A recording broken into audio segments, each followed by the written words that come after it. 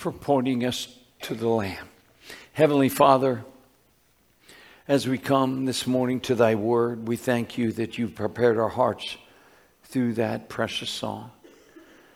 And Father, were it not for Calvary's Lamb, we would ever be lost in our sin with no hope. But Lord, help us as we look into your word to realize the hope we have in Christ now. Those of us who have put our faith and trust in him. Speak, Lord, we pray. We ask this in Jesus' name. Amen. Amen. If you'll take your Bibles, please turn with me to 1 Corinthians chapter 1. 1 Corinthians chapter 1. We're beginning a study in this tremendous letter by the Apostle Paul that he wrote to the church at Corinth. Now, as you recall, we looked at last Sunday the first chapter of 1 Thessalonians. But we used that as a springboard to bring us to this book. If you remember, we talked about what Paul was writing to the church in 1 Thessalonians. He was writing to a church that was shining for Christ. Their testimony was almost going worldwide in Asia Minor and all the other churches. Anyone who heard about that church, they said, that's a special church. And the reason was, Paul told them and commended them that they were being imitators of the Apostle Paul. And therefore, Paul was an imitator of Christ. And so, in other words, the church in Thessalonica, the Christians there were imitating Christ. And as we think of that subject, imitating Christ in our own personal lives, Paul is going to deal with this with the church in Corinth who were having trouble doing just that, imitating Christ. Oh yeah, they were good in some areas, but they were having trouble in others.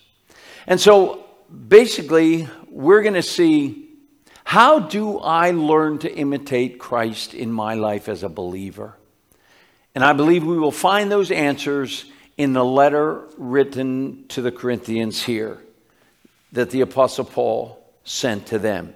Just a little background to the church in Corinth and the city of Corinth. The Apostle Paul actually went to Corinth and on his second missionary journey. And there he would attend the synagogue. But I want you to see the results of that and how the church at Corinth was founded. So turn with me to Acts chapter 18. If you go to Acts 18 with me, we see the account.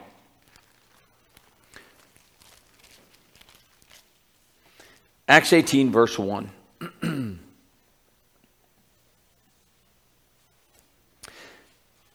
After these things, he, speaking of Paul, left Athens and went to Corinth. And he found a certain Jew named Aquila, a native of Pontus, having recently come to Italy with his wife Priscilla, because Claudius had commanded that all Jews leave Rome. And he came to them, Paul came to them. And because he was of the same trade, he stayed with them, Aquila and Priscilla. And they were working, for by trade they were tent makers. Remember that Paul did on the side to help supplement his income so he wouldn't burden the churches financially? He made tents and sold them. Well, he comes to Corinth and he finds a Christian couple that had left Rome and taken off because the new emperor, Claudius, around 400 AD, had said, we got to get rid of these Jews out of the city. And the main reason why he wanted the Jews out of the city of Rome was because many of the Jews were coming to Christ. And so you had the Jews who were accepting Christ as Savior, and now they were sharing the gospel, but it was causing division among the Jewish people. And therefore, because most of the Christians were Jewish Christians in Rome, it was causing such an uproar and stir that Claudius said, let's get the Jews out of here. And of course, there'd be great persecution as well to follow. But here the Apostle Paul, just so you understand, here he is. He meets with this new couple and gets to know them. And we pick it up again at verse 4. And he was reasoning in the synagogue every Sabbath, trying to persuade Jews and Greeks. But when Silas and Timothy came down from Macedonia, Paul began devoting himself completely to what? The Word, solemnly testifying to the Jews that Jesus was the Christ. When they had resisted and blasphemed, he shook off his garments and said to them, your blood be on your own heads, and I am clean. From now on, I shall go to the Gentiles.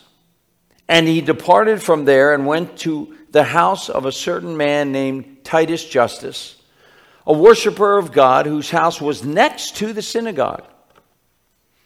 And Crispus, the leader of the synagogue, believed in the Lord with all his household.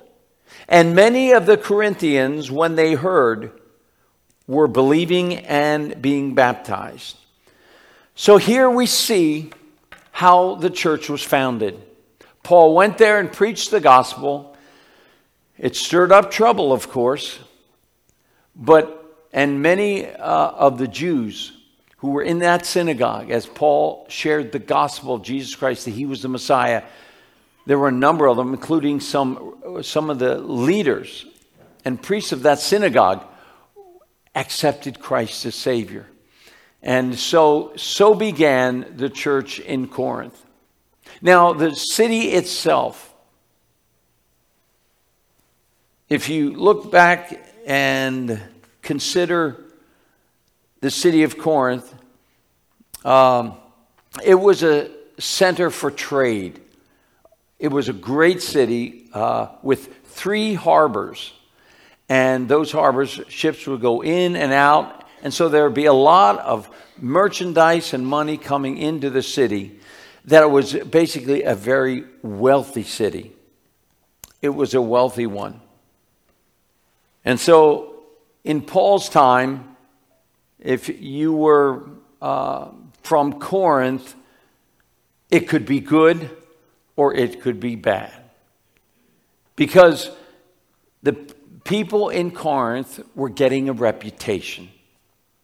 You see, the city would worship their gods, but one of the main gods they worshipped was Aphrodite. Venus is her other name, the goddess of love. And that was at the center of the city. And that temple had over 1,000 ministers. Now think of this, 1,000 ministers who were hired by the temple, the leaders of the temple. At night, these so-called messengers would go into the city of Corinth, and they would sell themselves as prostitutes. And that was going on every day. And so when you think of this, Corinth became such a sinful city. There was so much sin.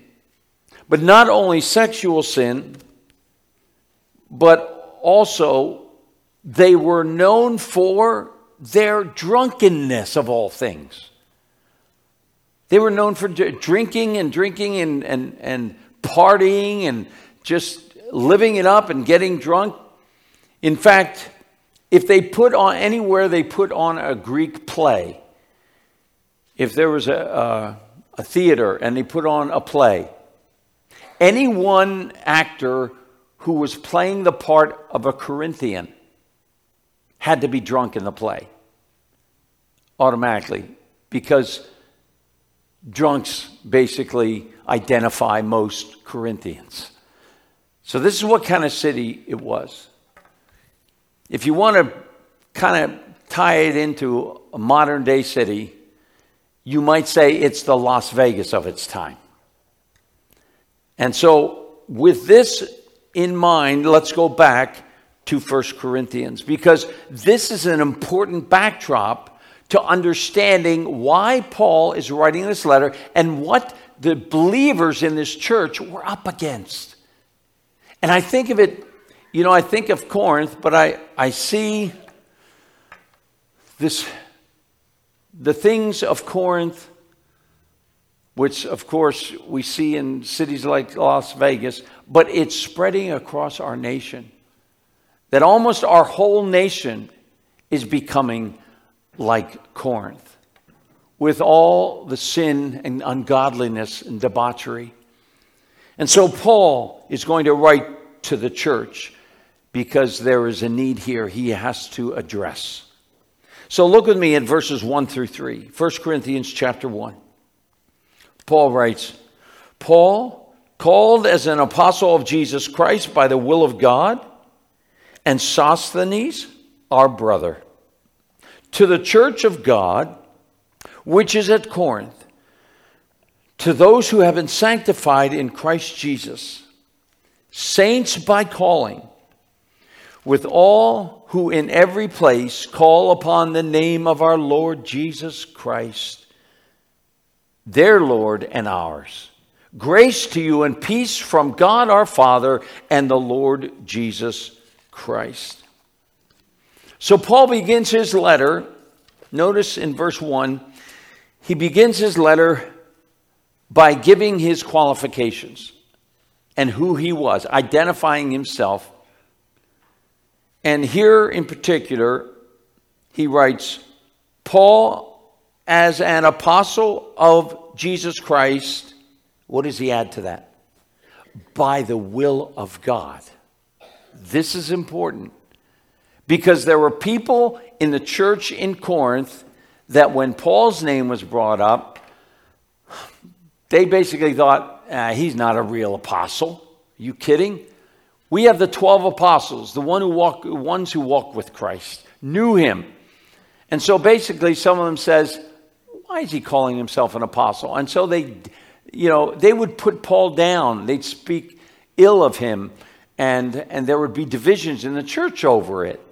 And so Paul is opening his letter by telling them, I want you to remember this. I am an apostle.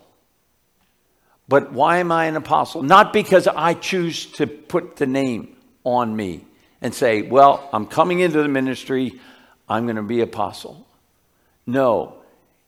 He says, I am an apostle by the will of God. Which he's saying to them, this has nothing to do with what you think, or what I think, or what man thinks. But God chose me to be an apostle. Now, when we think of the word apostle, what does it mean? Well, it's the Greek word. In the Greek, it's the word apostolos. And that Greek word basically means a sent one. It's like sending a special ambassador. But in the sense of being an apostle, one of the original apostles, what was the key, key thing that kept all the 12 together and elevated as apostles? It was because they witnessed Jesus risen from the dead. They witnessed and talked to the risen Christ. And so that set them apart as sent ones who were eyewitnesses that Jesus is alive. Well, as we look into Paul's life, do you remember what happened to him? How God called him on the road to Damascus, right? You remember? A great light shone down, blinding him. And does anybody remember the word suddenly that came from heaven? Saul, Saul. His name was Saul at that point because he was persecuting the church. Yes, thank you. Saul, Saul, why are you persecuting me? Saul is persecuting Christians. But suddenly a voice from heaven says, Saul, Saul, why are you persecuting me? Of course, this was then the Lord Jesus Christ himself appearing through a voice.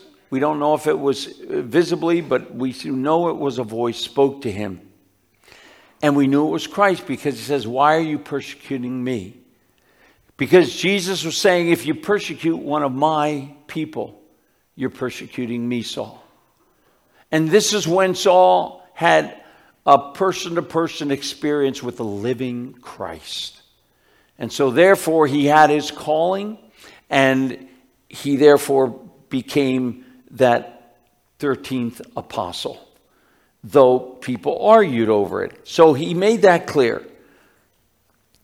Notice he adds in his introduction, Paul, called as an apostle of Jesus Christ by the will of God, and Sosthenes, our brother. He was a believer who was saved in Corinth and then left Corinth to travel with Paul and become one of his companions. And so we believe that Sosthenes was the one that that wrote down as Paul dictated to him this letter. So he wrote it down. And then verse 2. So Paul says, to the church of God. So he's commending him, saying, you people in Corinth, remember, you're the church of God, which is in Corinth.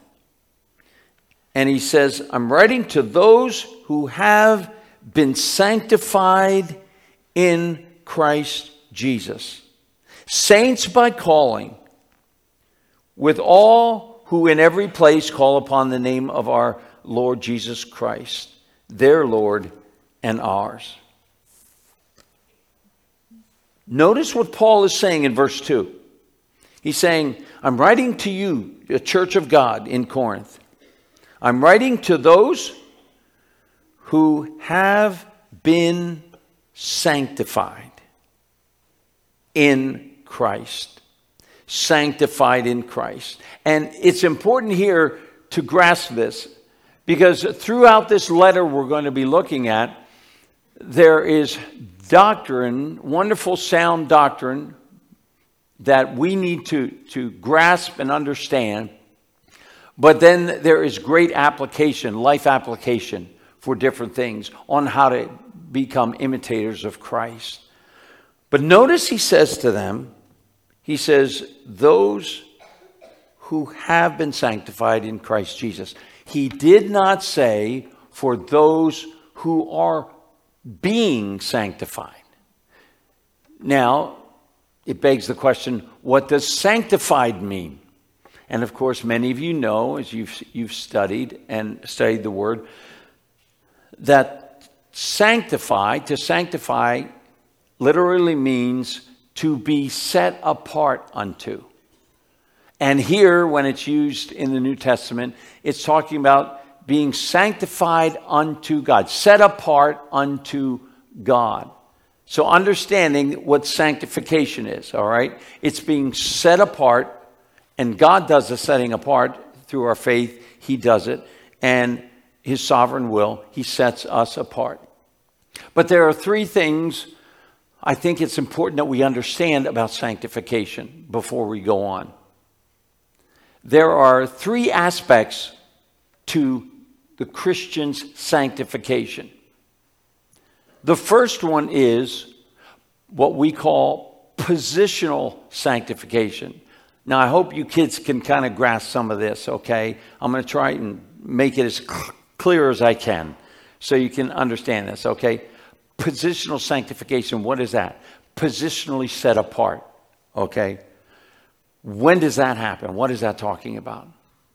Well, the day you accepted Jesus into your heart and life, you trusted him by faith to save you, At that very moment, God took you and he set you apart, sanctified you into the family of God.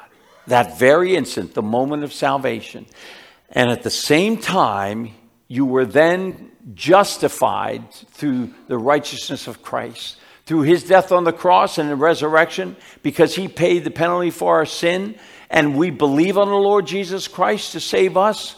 It is then that we are forgiven our sins, and therefore we are set apart and justified into the family of God. And we are forgiven all our sins. Now, this position I have, positionally sanctified, is permanent.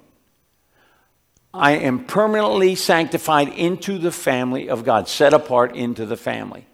Nothing that I do can change that position. You are a child of God this morning.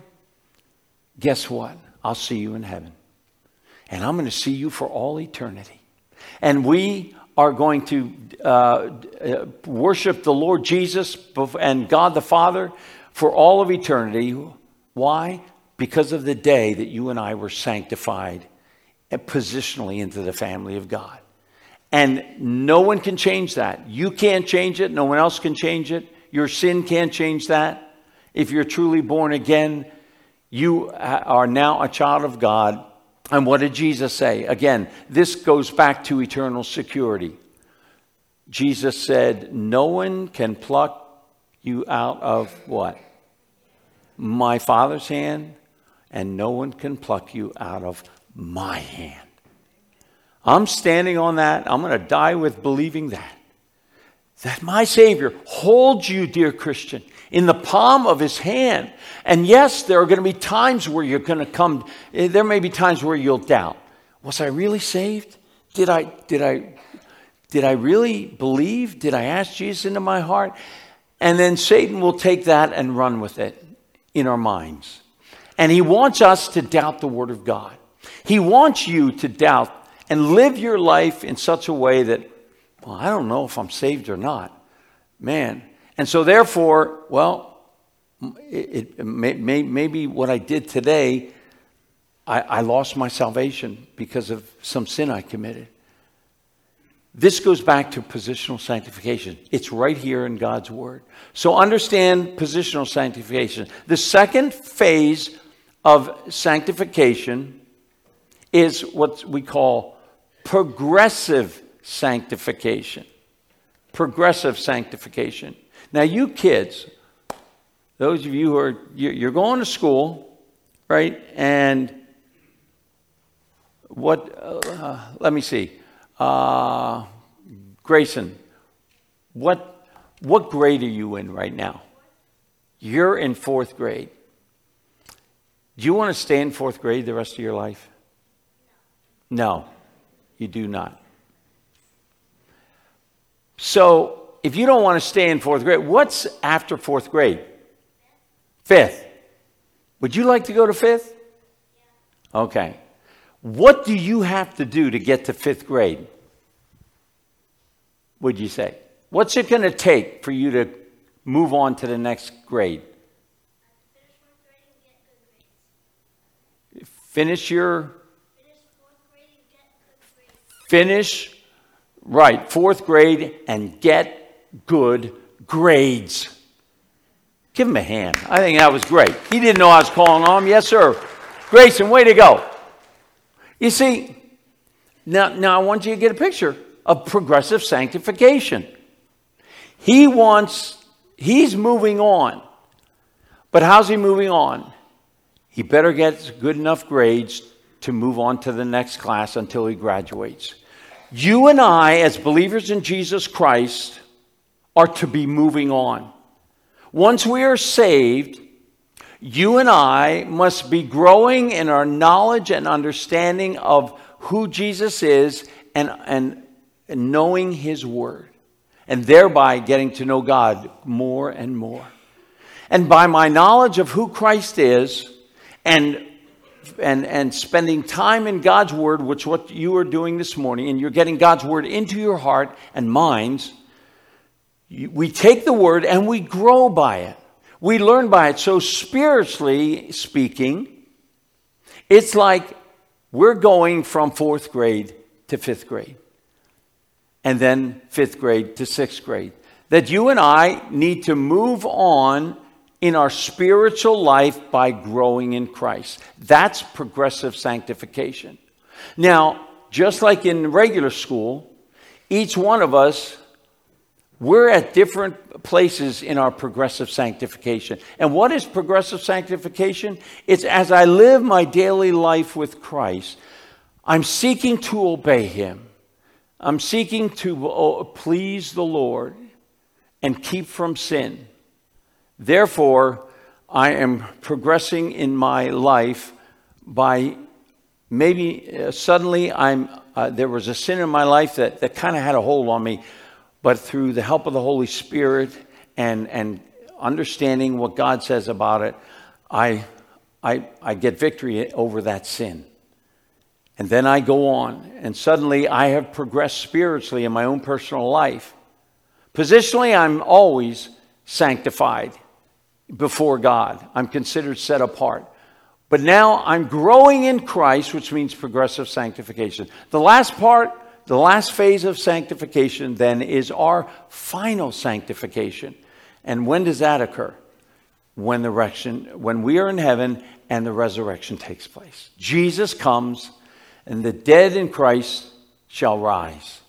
And at that moment, you and I will be have our final sanctification, which will be evident that we will have our new bodies and we will be sanctified for all of eternity visibly. So I wanted you to understand this. So what he's saying is, this is already, but he's talking about positional sanctification. Paul's saying, church, remember who you are in Jesus. Remember that you've been sanctified. And what does he call them? After that, in verse 2, he calls them saints. Saints by calling. Again, saints is another word for holy ones. So you have become holy by your positional sanctification in Christ. And so that you have been saved by the Lord Jesus Christ himself. But I want us to understand now as we go on that verse 3, he wants to make sure that they know where they are in Christ. Nothing can change that. But they're having problems in the church. They're having issues. But yet he's reminding them, remember, those of you who accepted Christ, you are positionally sanctified. Verse 3, grace to you and peace from our God and our Lord Jesus Christ. So this is his greeting. Then we come to verse 4. And let's read it through verse 9. I thank my God always concerning you for the grace of God which was given you in Christ Jesus, that in everything you may be enriched in him, in all speech and all knowledge, even as the testimony concerning Christ was confirmed in you. Again, he's telling them who they are in Christ. Verse 7. So that you are not lacking in any gift. God's given them everything they need in this life and for all of eternity. And so they're not lacking any spiritual gifts. Awaiting eagerly the revelation of our Lord Jesus Christ, who shall also confirm you to the end, blameless in the day of our Lord Jesus Christ. There's our final sanctification. And verse 9, God is faithful, through whom you were called into fellowship with his Son, Jesus Christ our Lord. There are two specific words, actually three things I want to focus on here in closing. Okay? First of all, what does he say here? In verse 5, he said, in everything you were enriched in him. Not you are being enriched, but you are enriched in him. The Greek word for this word enriched is the word plutocrat. How's that one? Plutocrat. Plutocrat. Plutocrat. Not Democrat. All right? Plutocrat. Okay? So what did this mean, this Greek word?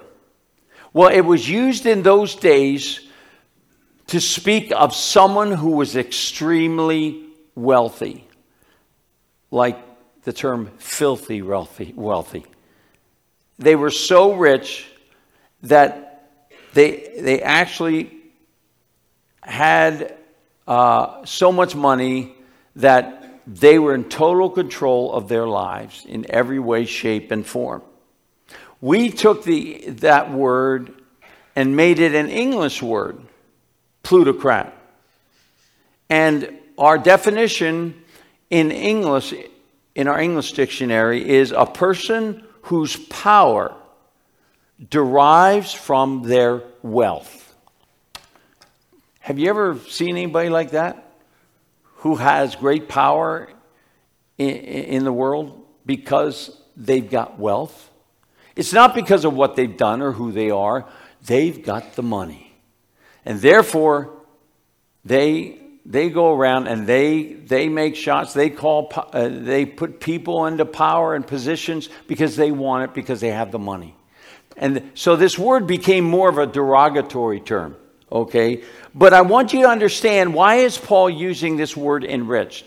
He's using it in a good way.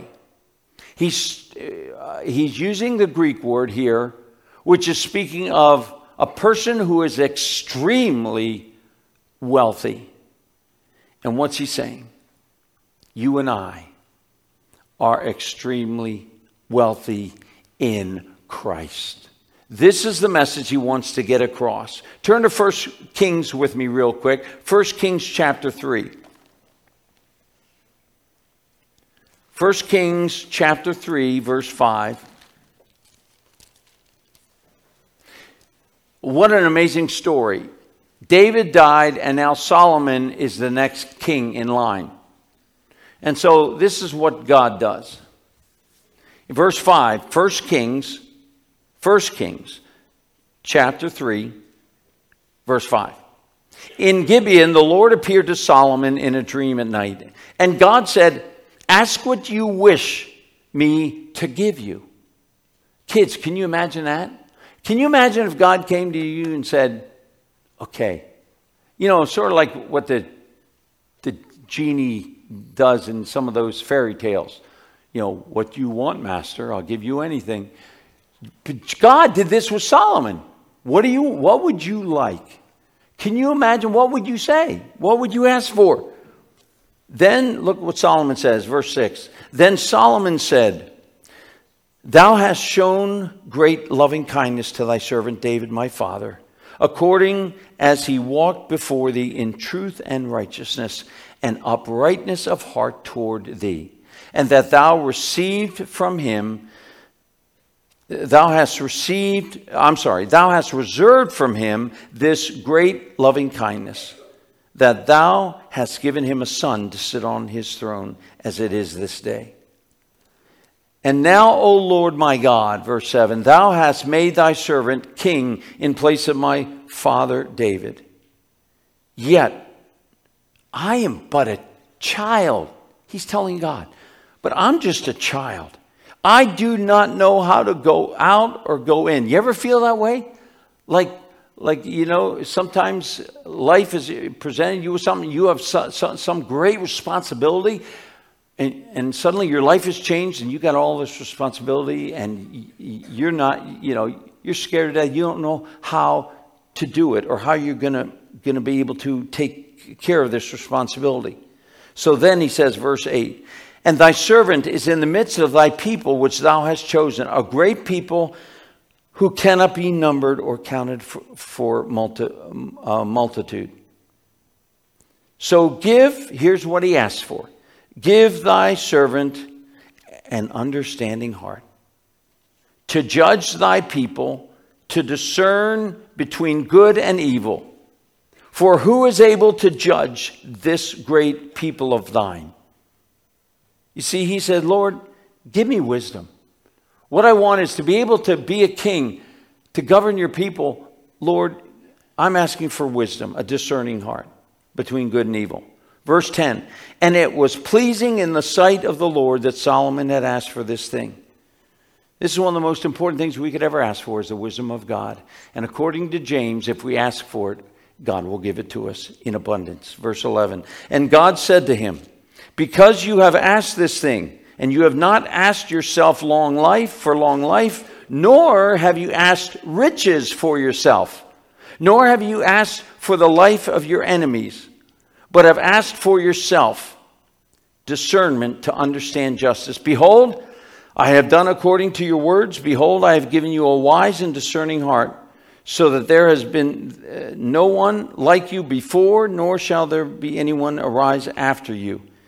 And I have also given you what you have not asked for. Verse 13, both riches and honor, so that there will not be any among the kings like you in all your days, if you walk in my ways, keeping my statutes and commandments as your father David walked, and then I will prolong your days. There's progressive sanctification that God is asking of him. But God gave him everything. He says, I'm giving you riches too. Oh, let me see. Tucker? Okay. Come on, Tuck. Come on up here, please.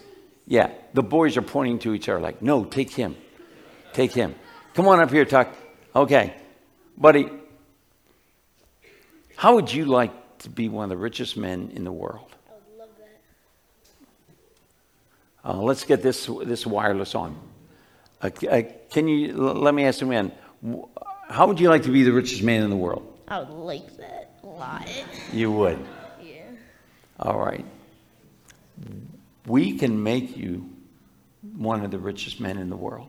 Bet. Right now. Yeah. Oh, sorry. Okay. I've got a money box. Ooh. Now, all those game shows, you got all the, win the money and everything, Who Wants to Be a Millionaire? Okay. Do you want what's in that box or what's behind the curtain? No. Do you, all right. Would you like what's in this box because it's going to make you very, very, very rich? Sure. Okay. Yes? Yeah. Okay. Now, I have a key. All right? Now, you don't know what's in there.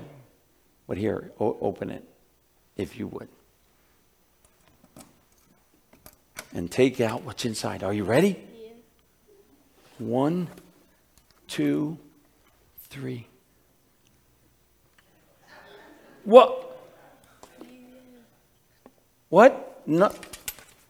Where's the money? There's no money. What's that? What do you have? A cross. You got a cross. Boy, that's just a piece of wood and it looks pretty worthless. You can't be... do you understand? To become one of the wealthiest people in the world, you have to come to the cross and know Jesus as your Savior. And I know you do. And therefore, when you ask Jesus into your heart, Tucker, Jesus came in to live inside you. You became that rich person, that you have been enriched, and God, through Christ, has given you all the riches of heaven. And one day you will get that. But you have riches here on earth that you can't physically touch, but they are spiritual riches that we will talk about later. But it's all, the richness comes through the cross. The cross. And I want you to take this as a reminder. All right, you may keep it as a... Give him a hand. Didn't he do fantastic? Thank you. Tuck, thank you. It's the cross. It's the cross. You are enriched in Christ forever. You dear Christians, You have the wealth that is unseen. The world can't see it, but Jesus is reserving it for you in heaven. And there are riches right now that you can enjoy. You have forgiveness of sins. You and I have been redeemed. We have been sanctified into the family of God. Therefore, being sanctified into the family of God, set apart and adopted by Christ, through Christ, we have all the riches of glory and all the riches through Christ Jesus. All the riches of heaven that he gives us now. We have eternal life. We don't need to fear death. And we could go on and on about the glorious riches.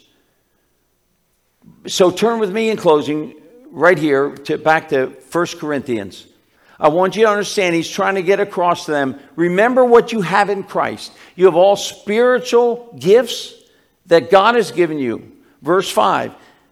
That in everything you were enriched in him in all speech and all knowledge. And then drop down to 7. So that you were not lacking in any gift. You're not lacking anything, Christian, spiritually. Awaiting eagerly the revelation of our Lord Jesus Christ. That's what we're doing. Notice he says, church in Corinth, you're awaiting the return of Christ. He's coming again. What does that tell me? That tells me that the Apostle Paul taught the Corinthians about the imminent return of Christ. They believed that Jesus could come at any moment, any time. They believed in the rapture of the church. And it could happen today. Today could be our last day on earth. And we will be called up to be with the Lord forever, and all our loved ones will be resurrected. It could be today. But notice, how should they live? Eagerly awaiting his coming. Eagerly awaiting his coming. And that is the second most important thing Paul is trying to say. First, you are enriched in him. Second, you must eagerly await Christ.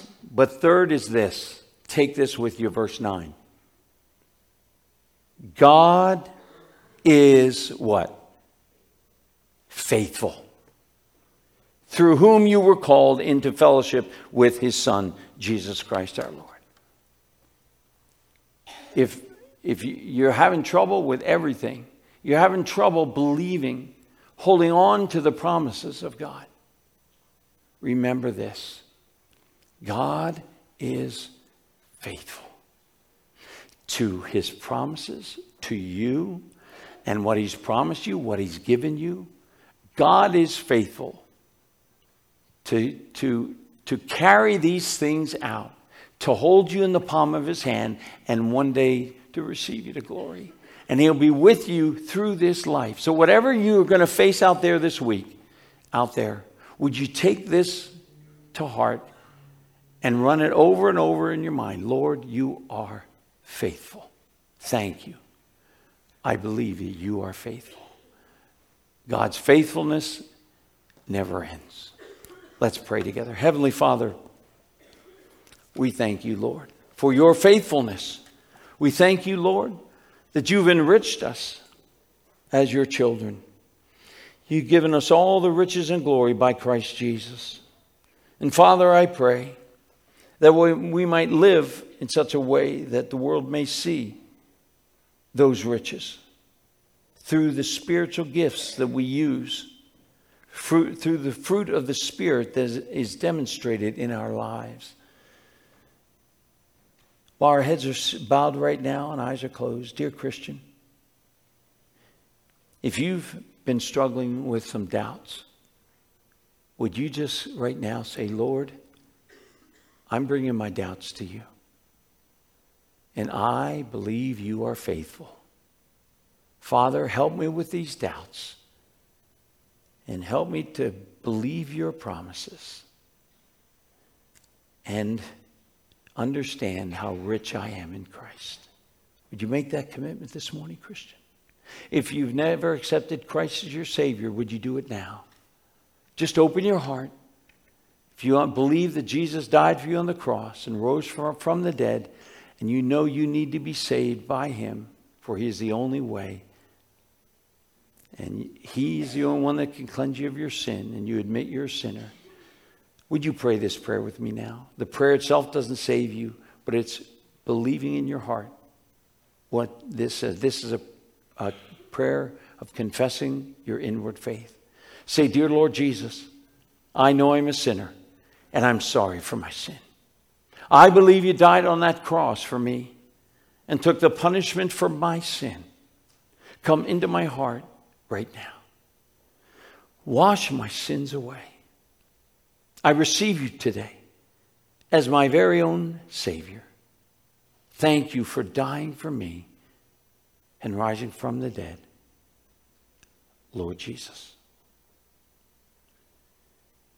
And with head still bowed, if you gave your heart to Christ, my dear friend, you are now positionally sanctified.